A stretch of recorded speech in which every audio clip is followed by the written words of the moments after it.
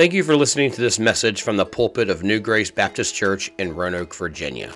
We hope the message you are about to hear is a blessing to you and your family.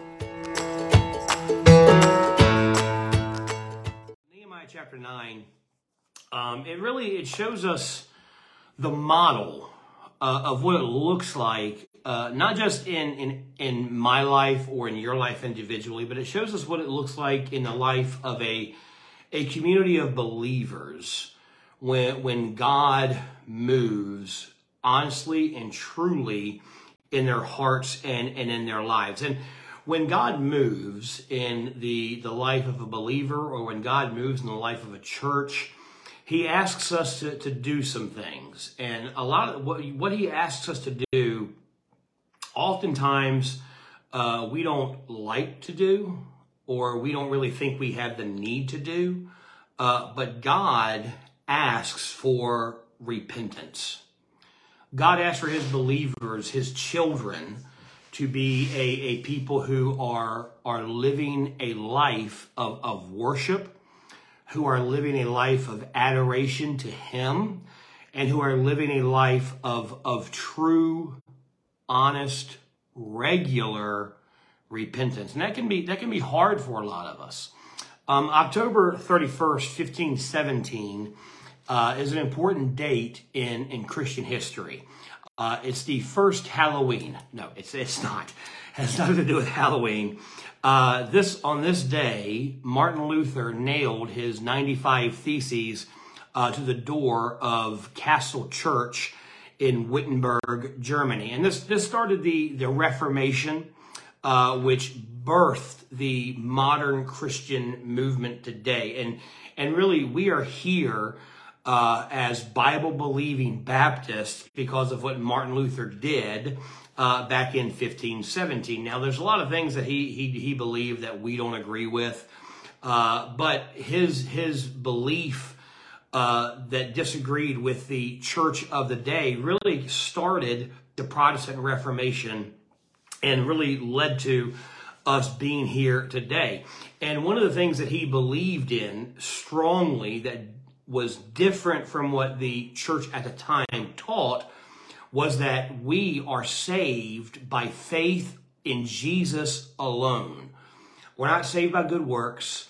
We're not saved by trying to be a better person. We are saved solely by putting our faith in the finished work of Jesus Christ and his death, burial, and resurrection for our sins. That's the only thing that saves us. And it doesn't take anything from us to be saved except simple faith of believing that he did for us what we could never do. Now that seems obvious to us now. You know, it's 2023 and it's a snowy Sunday morning and you are watching a church service from a Baptist church. So to you, that's like, well, of course, that's what the Bible teaches. That's what we all know. But in 1517, that was a radical idea. Salvation by faith alone went against the teaching of the church. And so what Martin Luther was doing was he was protesting a movement that said we could earn God's favor, that you could earn salvation from God. But one of the worst things that he was, now that's terrible. One of the other things he was protesting and he disagreed with was that if you, after you had earned salvation from God, then you could earn forgiveness for your sins by paying tribute to the church. That you went out and you sinned.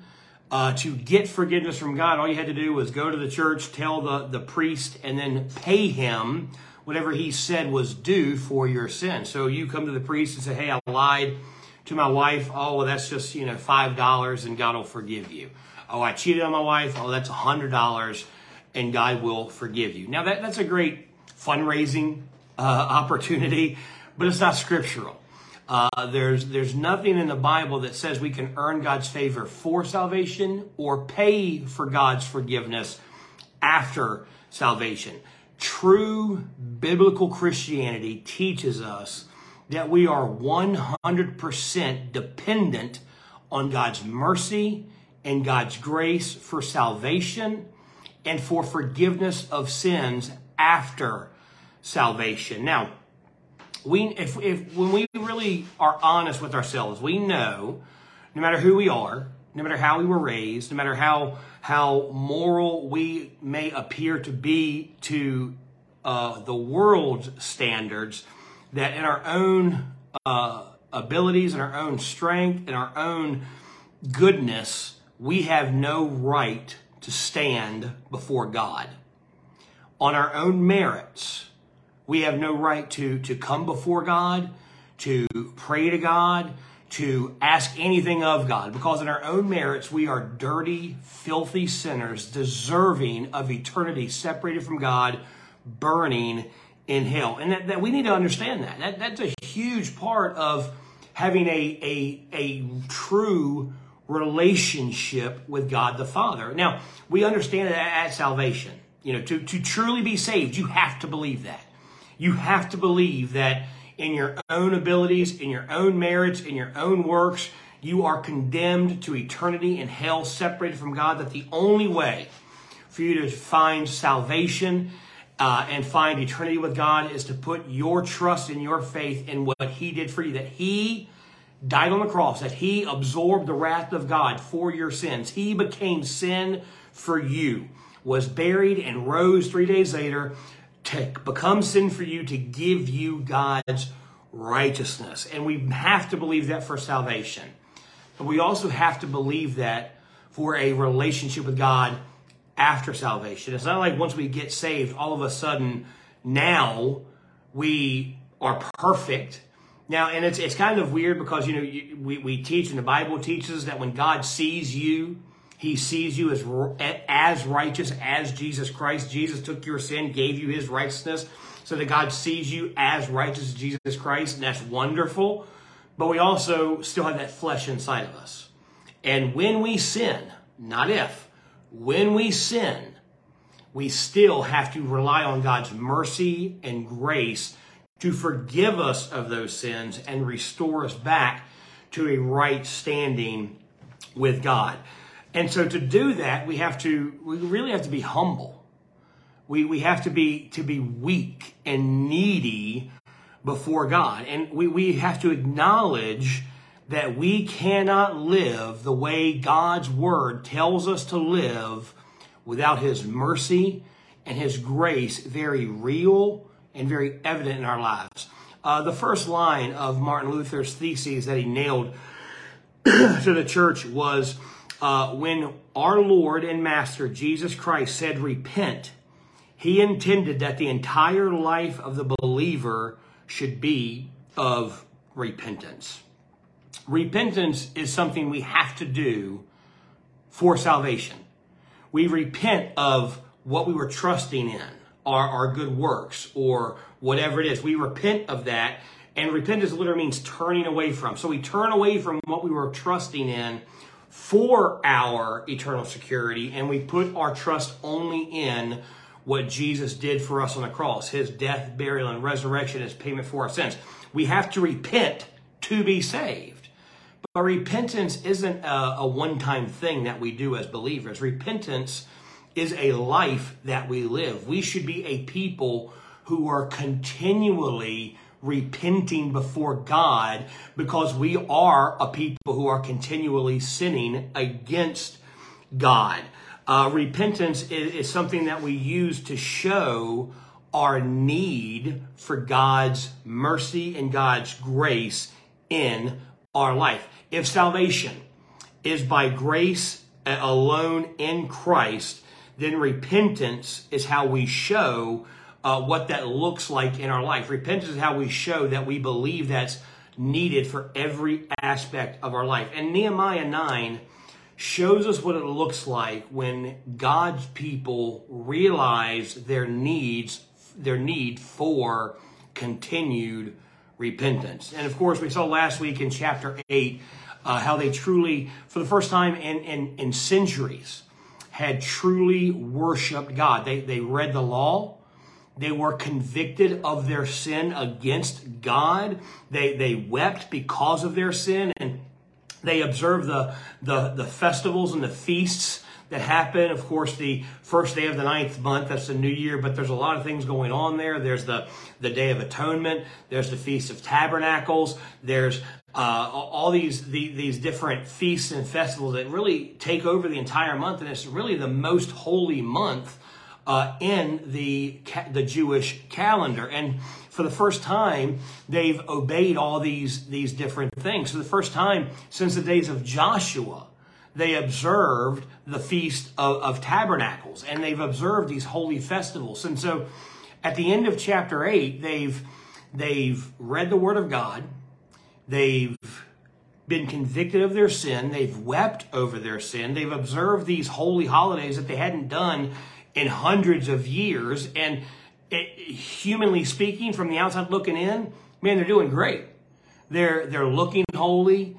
They're living a holy life. From the outside looking in, they look like a very religious group of people. And at this time they are. But that's a dangerous place to be. Because they could have felt like, well, we've done everything we can. We've read the Bible. We've observed the holy days. We're doing everything God has told us to do. So they could have kind of lifted up their head and said, man, we are a great group of people. And we are just doing exactly what God looks. And so they could have held their head high and looked the part, but their heart could have still been wicked before God. And that's what we tend to do. We go to church. We read our Bibles. We give money to the church. We do all the right things. And we feel like we are holy. So we kind of hold our heads high. And that ends up, we're looking down on other people. And that's not what happened here, though. That's not what the nation of Israel did in this situation. A life of true faith is a life of ongoing, continued repentance before God. So let's start reading in Nehemiah chapter 9. We're going to start reading in verse number 1. Now, on the 24th day of this month, that's the same month, the 9th month of the year, the 24th day, it marks the end of all these Jewish festivals and Jewish feasts and holy days. And so the religious season is over. They've observed all the festivals. They've observed all the feasts. And during this time, the Day of Atonement and all these Feasts of Tabernacles and the Feast of Bread, man, it is like Thanksgiving for a month. They are eating and they are feasting and they are celebrating and they are worshiping. And it's a time of really kind of decadence and just overindulgence. But it's God letting them do that and really telling them to do that, to remember His provision and His goodness to them. And so they've had this entire month of worshiping God and having these festivals and having these feasts. And man, it's been a great time. It's kind of like a 24-day revival with a fifth Sunday fellowship after every single service. And so they're full of God. They're full of everything. I mean, it's just been a wonderful time. So now on the 24th day of this month, the children of Israel were assembled with fasting and with sackcloths and earth upon them. And the seed of Israel separated themselves from all strangers and stood and confessed their sins and the iniquities of their fathers. And they stood up in their place and read in the book of the law of the Lord their God, 1/4 part of the day, and another 4th part they confessed and worshiped the Lord their God. So this is an amazing scene. After a month of worshiping and a month of feasts and just thanking God for the wonderful blessings He's given to them, they take a time and they're fasting. They're not, and we'll get into this, they're not fasting because they've eaten too much for 24 days and they're trying to lose that weight. They're fasting for a specific purpose. They're putting sackcloth on for a specific purpose we're going to get into later. And they are reading the law of God. It says for 6 hours, they are reading the Bible. For 6 hours, they are listening to the priests preached to them. And then for 6 hours, they are confessing their sins. They are worshiping God and repenting of their sins. So for an entire 12-hour period, they're hearing preaching and repenting of the sins in their life. Now let's keep reading in verse number 4. Then stood up upon the stairs of the Levites Jeshua and Bani, Kadmiel, Shebaniah, Bunai, Shebiah, Bani, and Cheniah, and cried with a loud voice unto the Lord their God. Then the Levites, Jeshua and Kadmiel, Bani, Hashbaniah, Shebaniah, Hodiah, Shebaniah, and Pethaliah said, Stand up and bless the Lord your God forever and ever, and blessed be thy glorious name, was exalted above all blessing and praise. And so right now, with these just 5 verses in mind, and again, we are going to look at the entire chapter, so don't think, oh, he's only reading 5 verses. No, we're going to get to the whole thing, and we're going to get to it quickly, I promise. But as we look at chapter number 9, we really need to see what true repentance in the life of a believer, in the life of a church, looks like. And the first thing that it requires is true repentance requires knowing yourself. You have to know who you really are. And we see clearly that in these verses, they realized that they were dependent on God for mercy and grace. And again, they're coming off an incredible time. They've in 52 days, they've completely rebuilt the walls around Jerusalem. They've put the doors in. The city is secure. The temple is built. The worship's been reestablished. They've got people on guard. They've got people who are kind of running the community, and they're good, godly people. It's not the people that were in charge who are really more involved, interested in getting money for themselves and power for themselves. They are true, godly people who are leading worship, who are kind of leading the community, who are guarding them. And God did, they did this, but of course God used them to. But it'd be very easy for them to sit back and say, man, look what we did. Because this wasn't like in the wilderness where they could see clearly God doing these works, where God clearly parted the Red Sea. There was no way after they crossed the Red Sea for them to look back and say, man, we sure did a good job parting that Red Sea. There was no way for them to get up every morning and have the manna on the ground and say, man, I'm sure glad I planted as manna seeds so every day we could have food. No, that was obviously from God. They saw God give water from a rock. It wasn't because of their genius engineering to figure out how to turn rock into water. It was God doing it. It was clear. It was evident. Here, yes, God did the work through the people, but the people could have sat back and said, man, we sure are great builders. We sure are great organizers. Look at what we did in just 52 days. We are awesome people.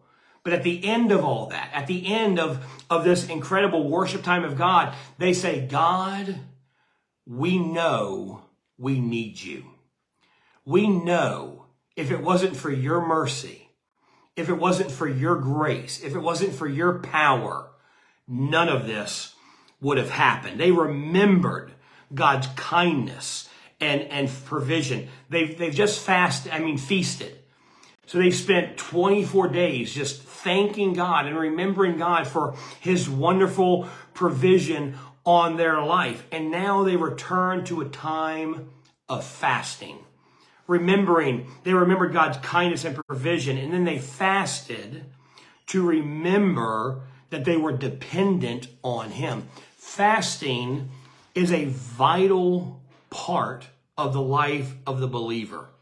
And fasting is sometimes, it's very kind of spiritual to us, and we don't really understand it. But fasting is a predetermined time in the life of a believer where we deny ourselves something. In this case, they denied themselves food. And fasting from food is a great way to fast, but it's not the only thing you can fast from. You can fast from technology. You can fast from all kinds of things. And we'll get into that a little bit later. But fasting is it's a predetermined time in the life of a believer where we deny ourselves something that God has given us the right to, that God has blessed us with. God blessed them with food. God blesses us with food. So it is something that God has given us, has blessed us with, has provided for us, and we are saying, I'm going to deny myself that so I can remember that I need God. You know, Jesus said in Matthew 6:16, he said, when you fast. He didn't say if you fast. He didn't say when the pastor fasts.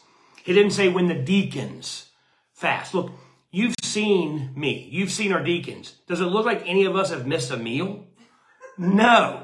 Fasting's not just for the leadership. It's not just for the super spiritual people. It's for every child of God. Now, fasting to us from the outside, it can seem like a sign of spiritual maturity and spiritual strength. And we can really use it to kind of puff ourselves up. I remember when I was in Bible college, I had a Bible college professor who fasted for 40 days. And that's wonderful, that's great, and that's incredible. But then he taught a class about how he fasted for 40 days and all the things that he did to get through this fast and what God did for him. And look, I understand when you have a spiritual, experience like that, you kind of want to share it and God wants to share it. But at the time I thought, man, this guy, he's so spiritual. And he is. I'm not saying this I talk a lot about my Bible college professors. This is a good one. He's a good professor, good preacher, I believe a good godly man. But it kind of got me thinking, man, if he's that spiritual, then I can be that spiritual. And so I fasted for 40 days and I did it. And man, it was miserable. I was hungry the whole time. I was cranky the whole time. I got weak the whole time. But I did it, and I didn't do it so that I could show God how much I needed him. I didn't do it so I could get some great revelation from God about my life. I did it so I could say, I fasted for 40 days just like he did, just like Jesus did. Look how spiritual I am. And so fasting can really make us puffed up. It can make us feel like we're super spiritual people. And we like to, oh God, look how great I am. And tell other people, oh yeah, I fasted once for 40 days. And that was so great. And look, I'm telling you, I fasted for 40 days. And it's not because I was spiritual. It's because I was proud. And I wanted to do it. But fasting, if we truly fast the way God tells us to, it's not a sign of spiritual maturity and spiritual strength. It is a sign of spiritual maturity. It's not a sign of spiritual strength. It's a sign of spiritual weakness. It's a sign of dependence on God. It is realizing that everything we have comes from him and we need him to provide everything for us. And it's hard for us to do that sometimes. Think about it. Every one of us were alive this morning. That came from God. We are breathing oxygen this morning. That is from God gave us the oxygen. He can very easily turn that oxygen off, and then we're going to see how much we need him. And look, sometimes I think it'd be he ought to do that every once in a while. Just shut the oxygen off for 30 seconds and put a big sign in the sky. God gave it to you. God can take it away. And man, everybody would believe him. But everything we have, we depend on him to give it to us. Our food, our shelter, everything is from him. And fasting reminds us that we don't deserve anything. We don't deserve his goodness. We don't deserve his mercy. We don't deserve his provision. And so everything we have comes from him and is a gift from God. It is denying ourselves of something to remind ourselves of God's goodness and God's provision in our life. And it's difficult for us because we live in an instant culture. Anything you want, you can have it within 24 hours. It's terrible today. You can have anything delivered to your house within an hour with DoorDash and Grubhub and all these things. You want Chinese food? You don't have to go out and get Chinese food. You can have Chinese food brought to your house and you don't got to wait for it. It's boom, right there. You want a new pair of shoes? You can order them from Amazon. They'll be here within 24 hours with Prime shipping. And so we live in an instant culture. And so denying ourselves is hard for us. And so it seems strange to us. But the life of the believer is a life that says, if it were not for God's goodness and mercy on my life, I would have nothing. And so what this passage and what other passages in the Bible tells us is that if we don't have a habit of fasting, it's because you don't see how weak you are. It's because you don't see how needy you are. It's because you don't see how dependent on God you are. And I'll be honest with you, I struggle with that. Well, I need God for everything. Yeah, I say it, theologically, I know it. Intellectually, I know it.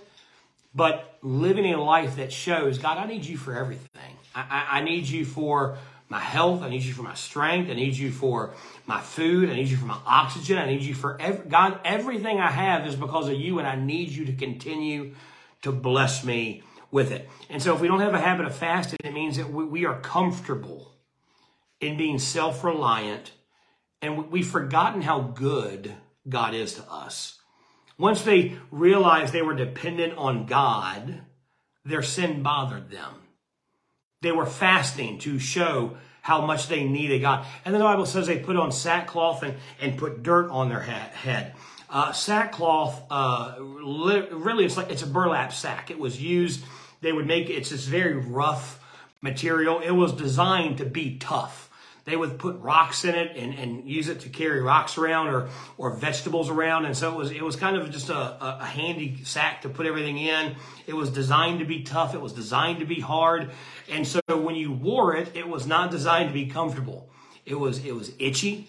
It was scratchy. It was a very uncomfortable thing to do. And so they were making themselves uncomfortable. They were putting dirt on their heads to remind themselves of how filthy they were. Sin should make us uncomfortable. Sin should make us feel bad. And sin should make us seek God's forgiveness and God's help. When we ignore sin in our life, we become comfortable with it. Suddenly, the sin in our life doesn't bother us anymore. And sin should bother us. We should never be comfortable with sin, especially our own sin. See, we as believers, we are very bothered by the sin of the world. The sin of the world, we talk about it. I know people who preach about it, who harp on it. They write blogs about it. They are so bothered by the sin of the world. I remember several months ago, the music awards came on, not the Emmys or the Oscars. I don't know. I don't follow them, but the music awards came on, and some artist who I've never heard of, with another artist I've never heard of, did some show, some performance where he was the devil and she was a devil, and they were basically worshiping the devil. And again, I didn't watch the show. I had no idea about it until the next morning when I saw Facebook, all of these Christian friends who were just so upset and so angry at these performers and about this award show allowing this kind of filth and wickedness to be broadcast across the airways. Man, we get bothered by the sins of the world. But we don't get too bothered by our own sin. We get real bothered by abortion. But we're not bothered by pride in our lives. We get so these new anti-LGBT laws and stuff that are going into effect, especially in like Tennessee and stuff. Man, we're behind that because, man, we are so bothered by the sin of the LGBTQ community. But the hypocrisy in our life, it doesn't bother us. We'll continue watching what we watch that we know we shouldn't watch. We'll continue talking about people and gossiping and lying and sowing discord, thinking there's nothing wrong. I'm just trying to get the truth out. When all we're doing is we're hurting the kingdom of God. We're rebelling against what God's told us to do. And we don't care about our sin. We care about the world's sin. The sin that should bother you the most as a child of God is your sin. Not the world's sin. Not my sin. your sin. Your sin should bother you more than anyone else's. Your pride, your arrogance, your self-reliance, your hypocriticalness, your desire to do whatever you want to do and don't care about God. That's the sin that should bother you the most. And so their sin was bothering them, and they showed that by dealing with their sin. Look at verse 2 again.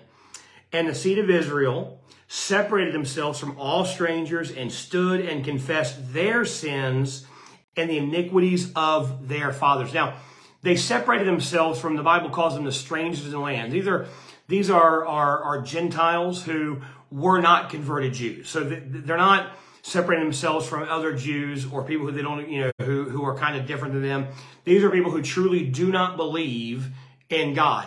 And again, in the church, we're real good about separating from people, but that's not what they're talking about. They didn't separate from them because they didn't like them or they were bothered by their sin. They separated from them so they could spend time confessing their own sins. They didn't do it out of spite or hate. They were more concerned with the sin in their lives than the sin in the lives of the Gentiles who did not worship God, who did not believe in God, who did not serve God. Their sins are like, that's them. I got to deal with my sin. I got to deal with what's going on in my heart. They were more concerned with their sins and the sins in the church than in the sins in the world. And that's how we should be. Yes, should sin in the world bother us? Of course it should, but not more than our own sin. Should we try to do things to combat the sin in the world?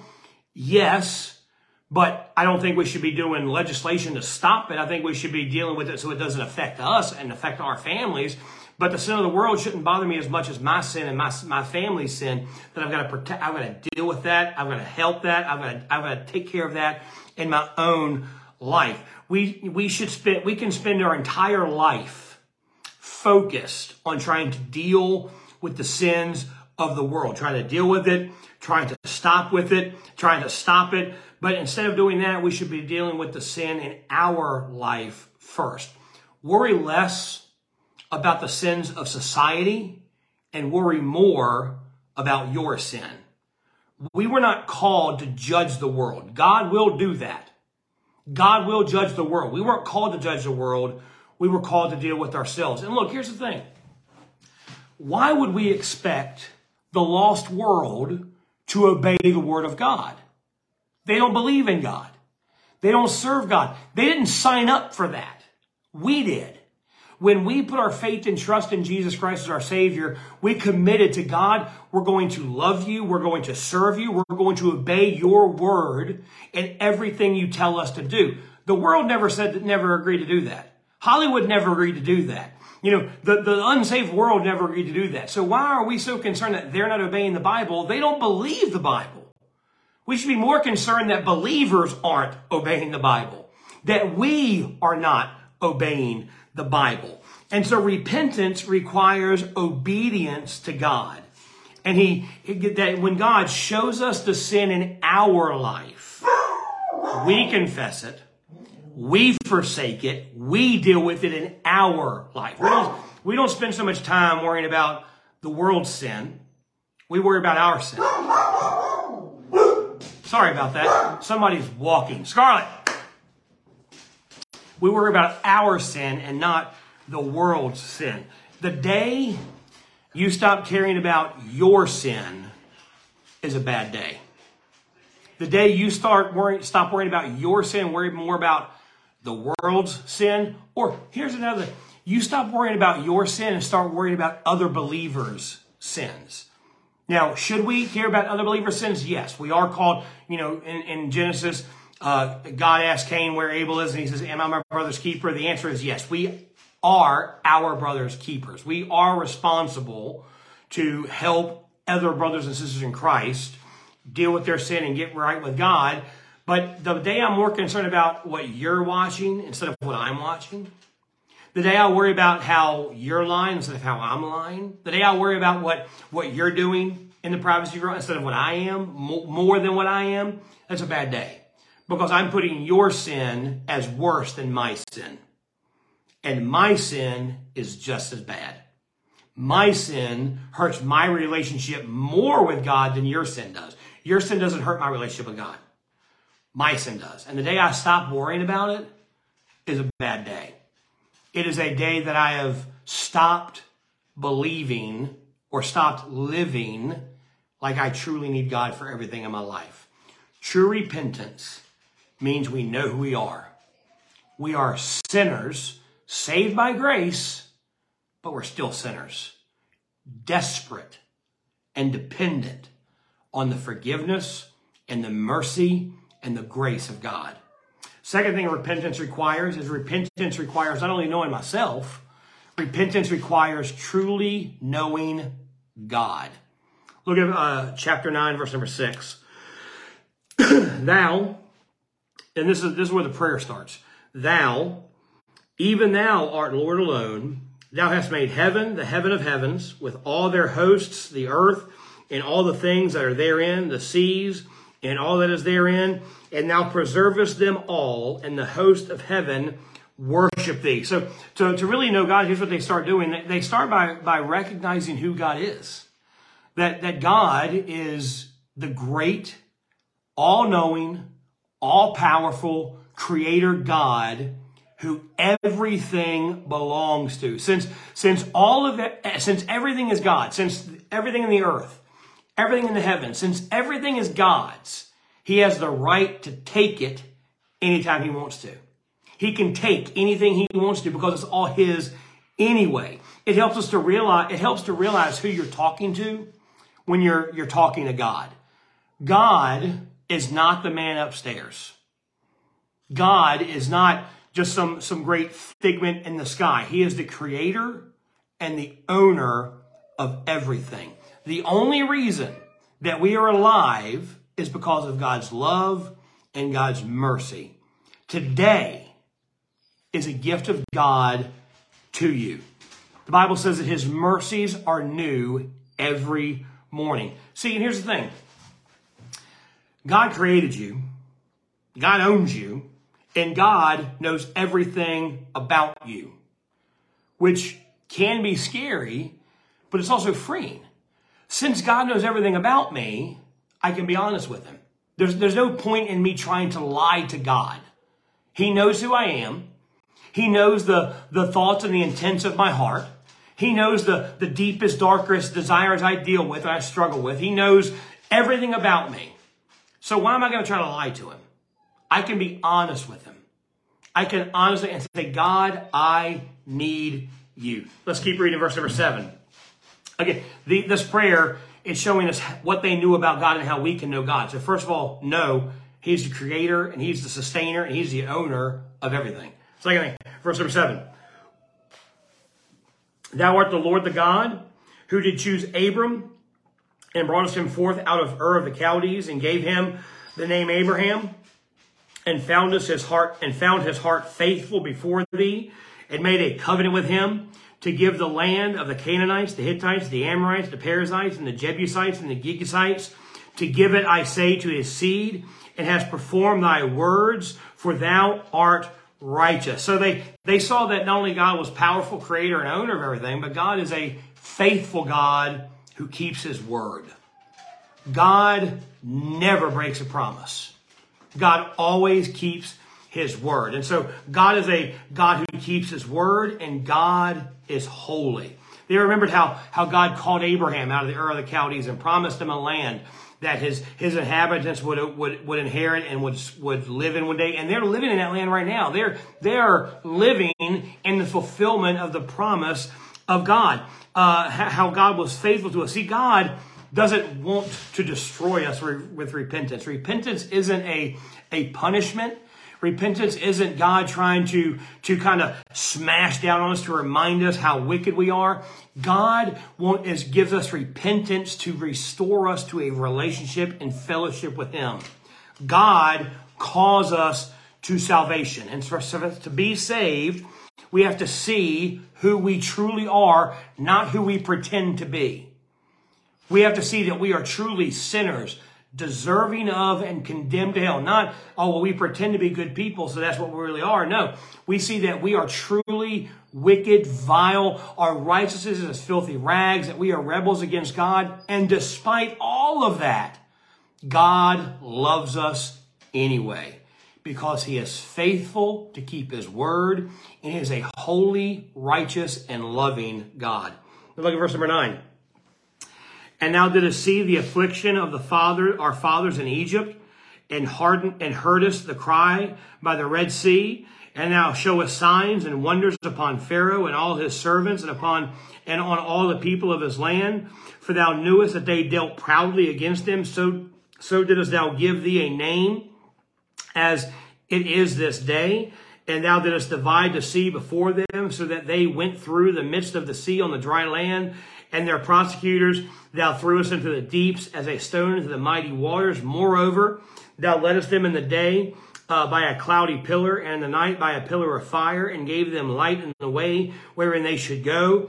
Thou camest down also upon Mount Sinai, and spakest with them from heaven, and gavest them right judgments and true laws, good statutes and commandments, and madest known unto them thy holy Sabbath, and commandest them precepts, statutes, and laws by the hand of Moses thy servant, and gavest them bread from heaven for their hunger, and broughtest forth water for them out of the rock for their thirst, and promised them that they should go in to possess the land which thou hast sworn to give them.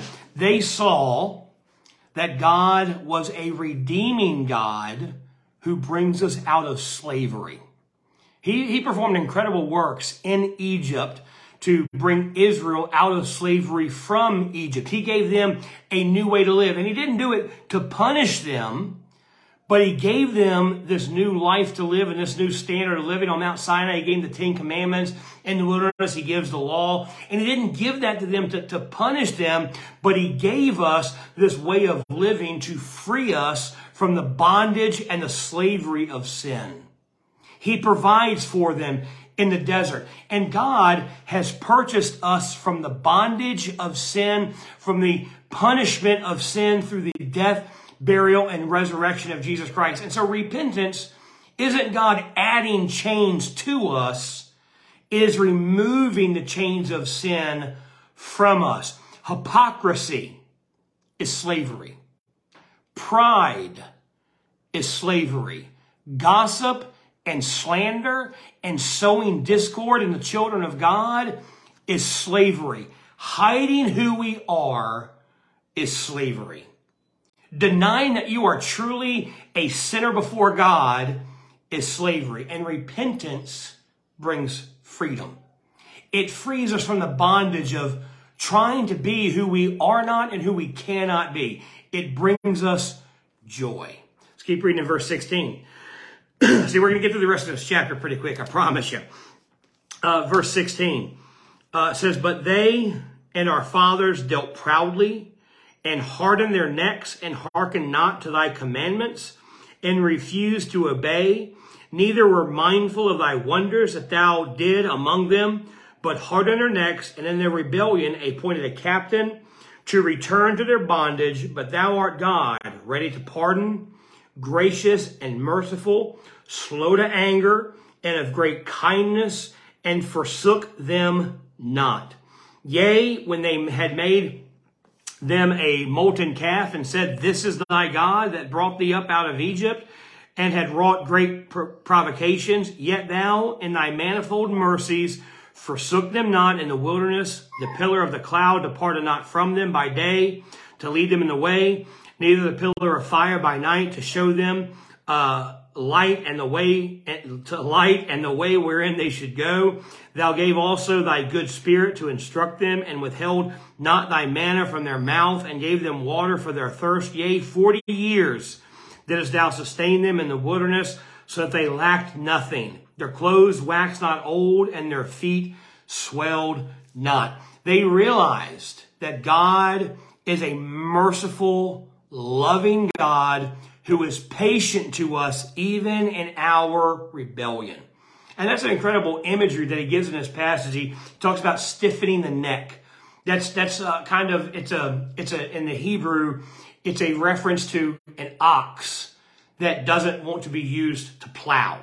You know, oxen and they can be very stubborn animals. They're very strong animals. So really, if an ox doesn't want to do something, it's really hard to make it do it.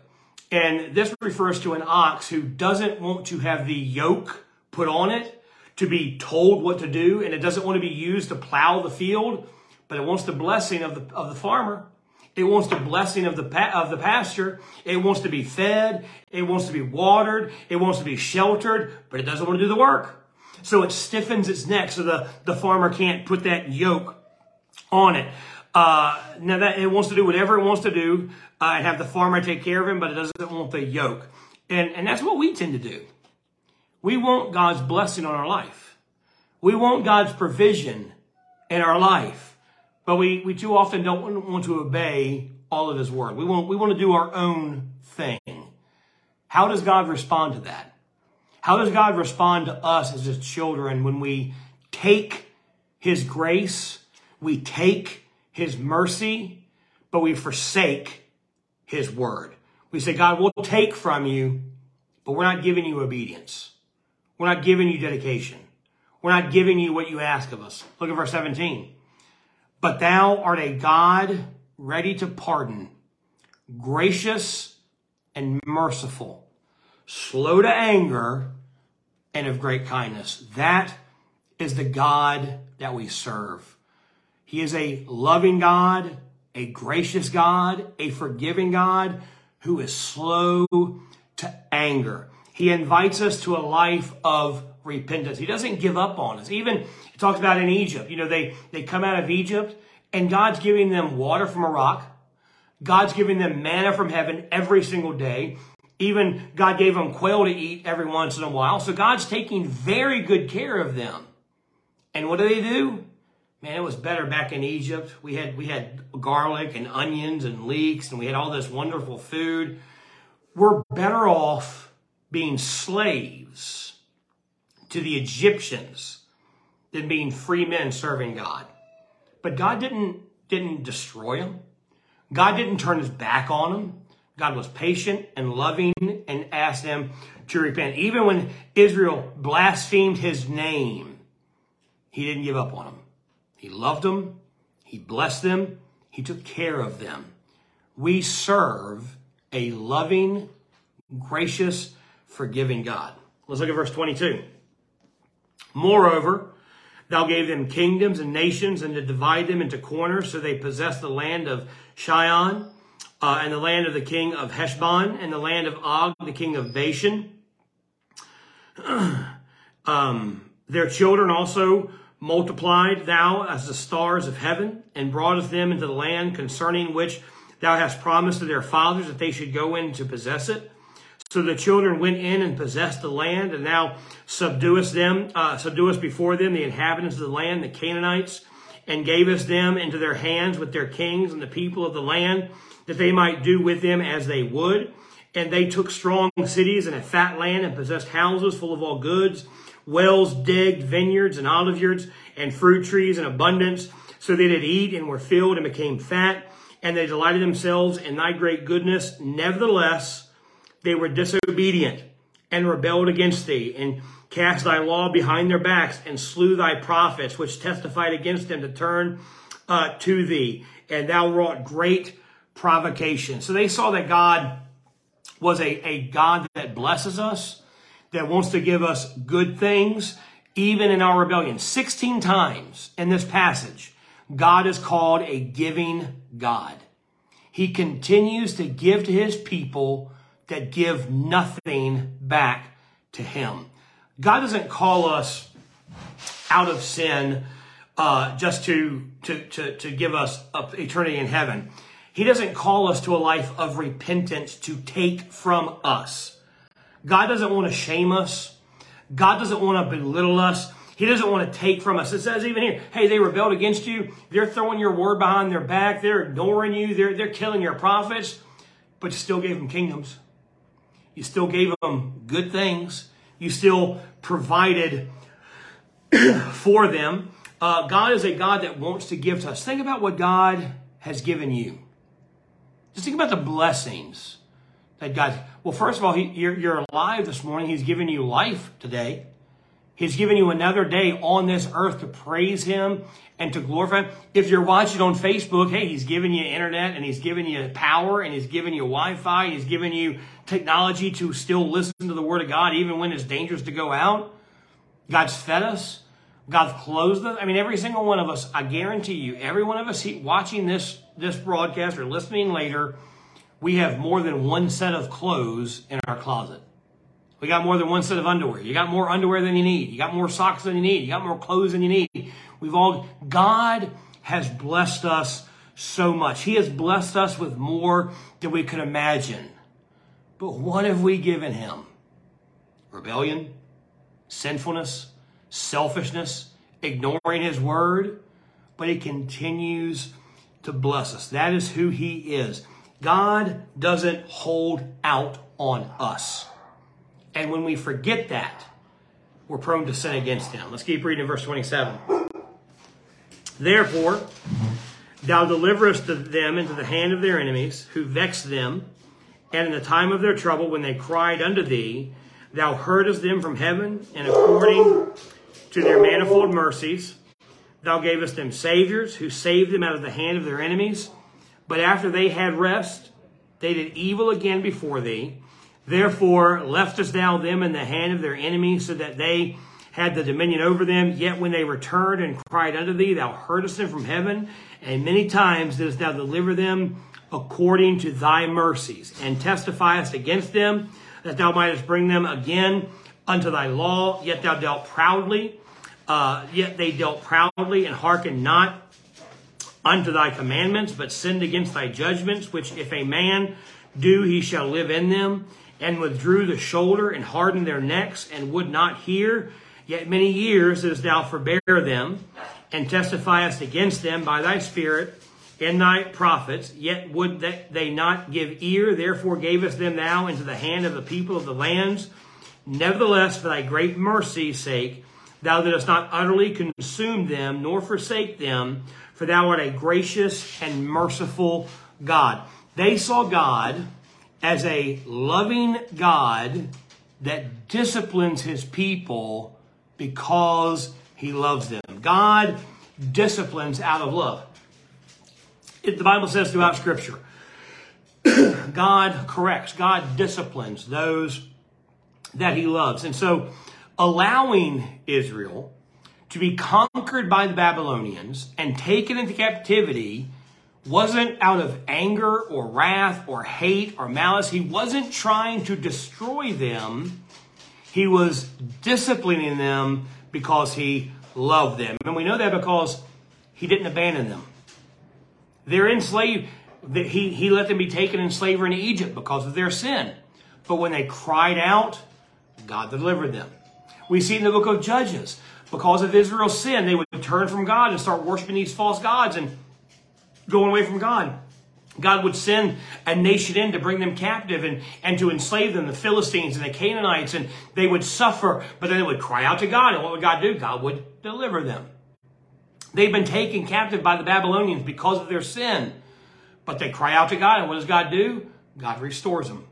He brings them back into fellowship with Him. He didn't abandon them. When they called out to Him, He heard them and He delivered them. Because God loves you, God will discipline you. Because God loves you, some bad things may happen. But it's not because God's trying to send His vengeance on you or to pour His wrath. The wrath for your sin was poured out on Jesus Christ. He absorbed that wrath. So God's not disciplining us because He's trying to crush us and make us submit to His will. He disciplines us because He loves us and He's trying to bring us back to fellowship with Him, just like He did with Israel. Let's keep reading verse number 32. Read the rest of this chapter. Now, therefore, our God, the great and mighty and terrible God, who keepest covenant and mercy, let not all the trouble seem little before thee that thou hast come upon us, on our kings and on our princes and on our priests and on our prophets and on our fathers and on all thy people, since the time of the kings of Assyria unto this day. Howbeit, Thou art just in all that is brought upon us, for thou hast done right, but we have done wickedly. Neither have our kings, our princes, our priests, nor our fathers kept thy law, nor hearkened unto thy commandments, and thy testimonies wherewith thou didst testify against them. For they have not served thee in their kingdom, and in thy great goodness that thou gavest them, and in the large and fat land which thou gavest before them, neither turned they from their wicked works. Behold, we are servants this day, and for the land that thou gavest unto our fathers to eat the fruit thereof and the good thereof, behold, we are servants in it. And it yieldeth much increase unto the kings whom thou hast set over us set over us because of our sins. Also they have dominion over our bodies and over our cattle and at our pastures, and we are in great distress. And because of all this, we make a sure covenant and write it, and our princes, Levites and priests seal unto it. Now, this doesn't really seem like a great way to end a prayer, talking about how God is going to have God's punished them and God's wrath is on them. But here's what it's talking about. They saw God as a righteous God that does what is right, even when we don't. Even when we do wrong, God does what is right. They reaped what they had sowed. They sowed sin, so they were reaping the benefits of their sin, which is captivity, which is slavery, which is famine, and all these difficult times. And so they called out to God to be merciful to them in their sinfulness.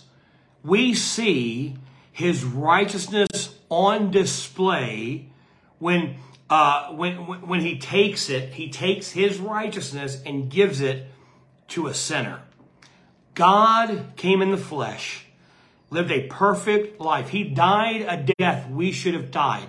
He absorbed the wrath of God for our sin. He took our punishment, took our place, was buried, and rose again to give us his righteousness. He took our sin and gave us his righteousness. That is the greatest exchange that has ever happened in the history of the world. And repentance requires that we see God as he truly is.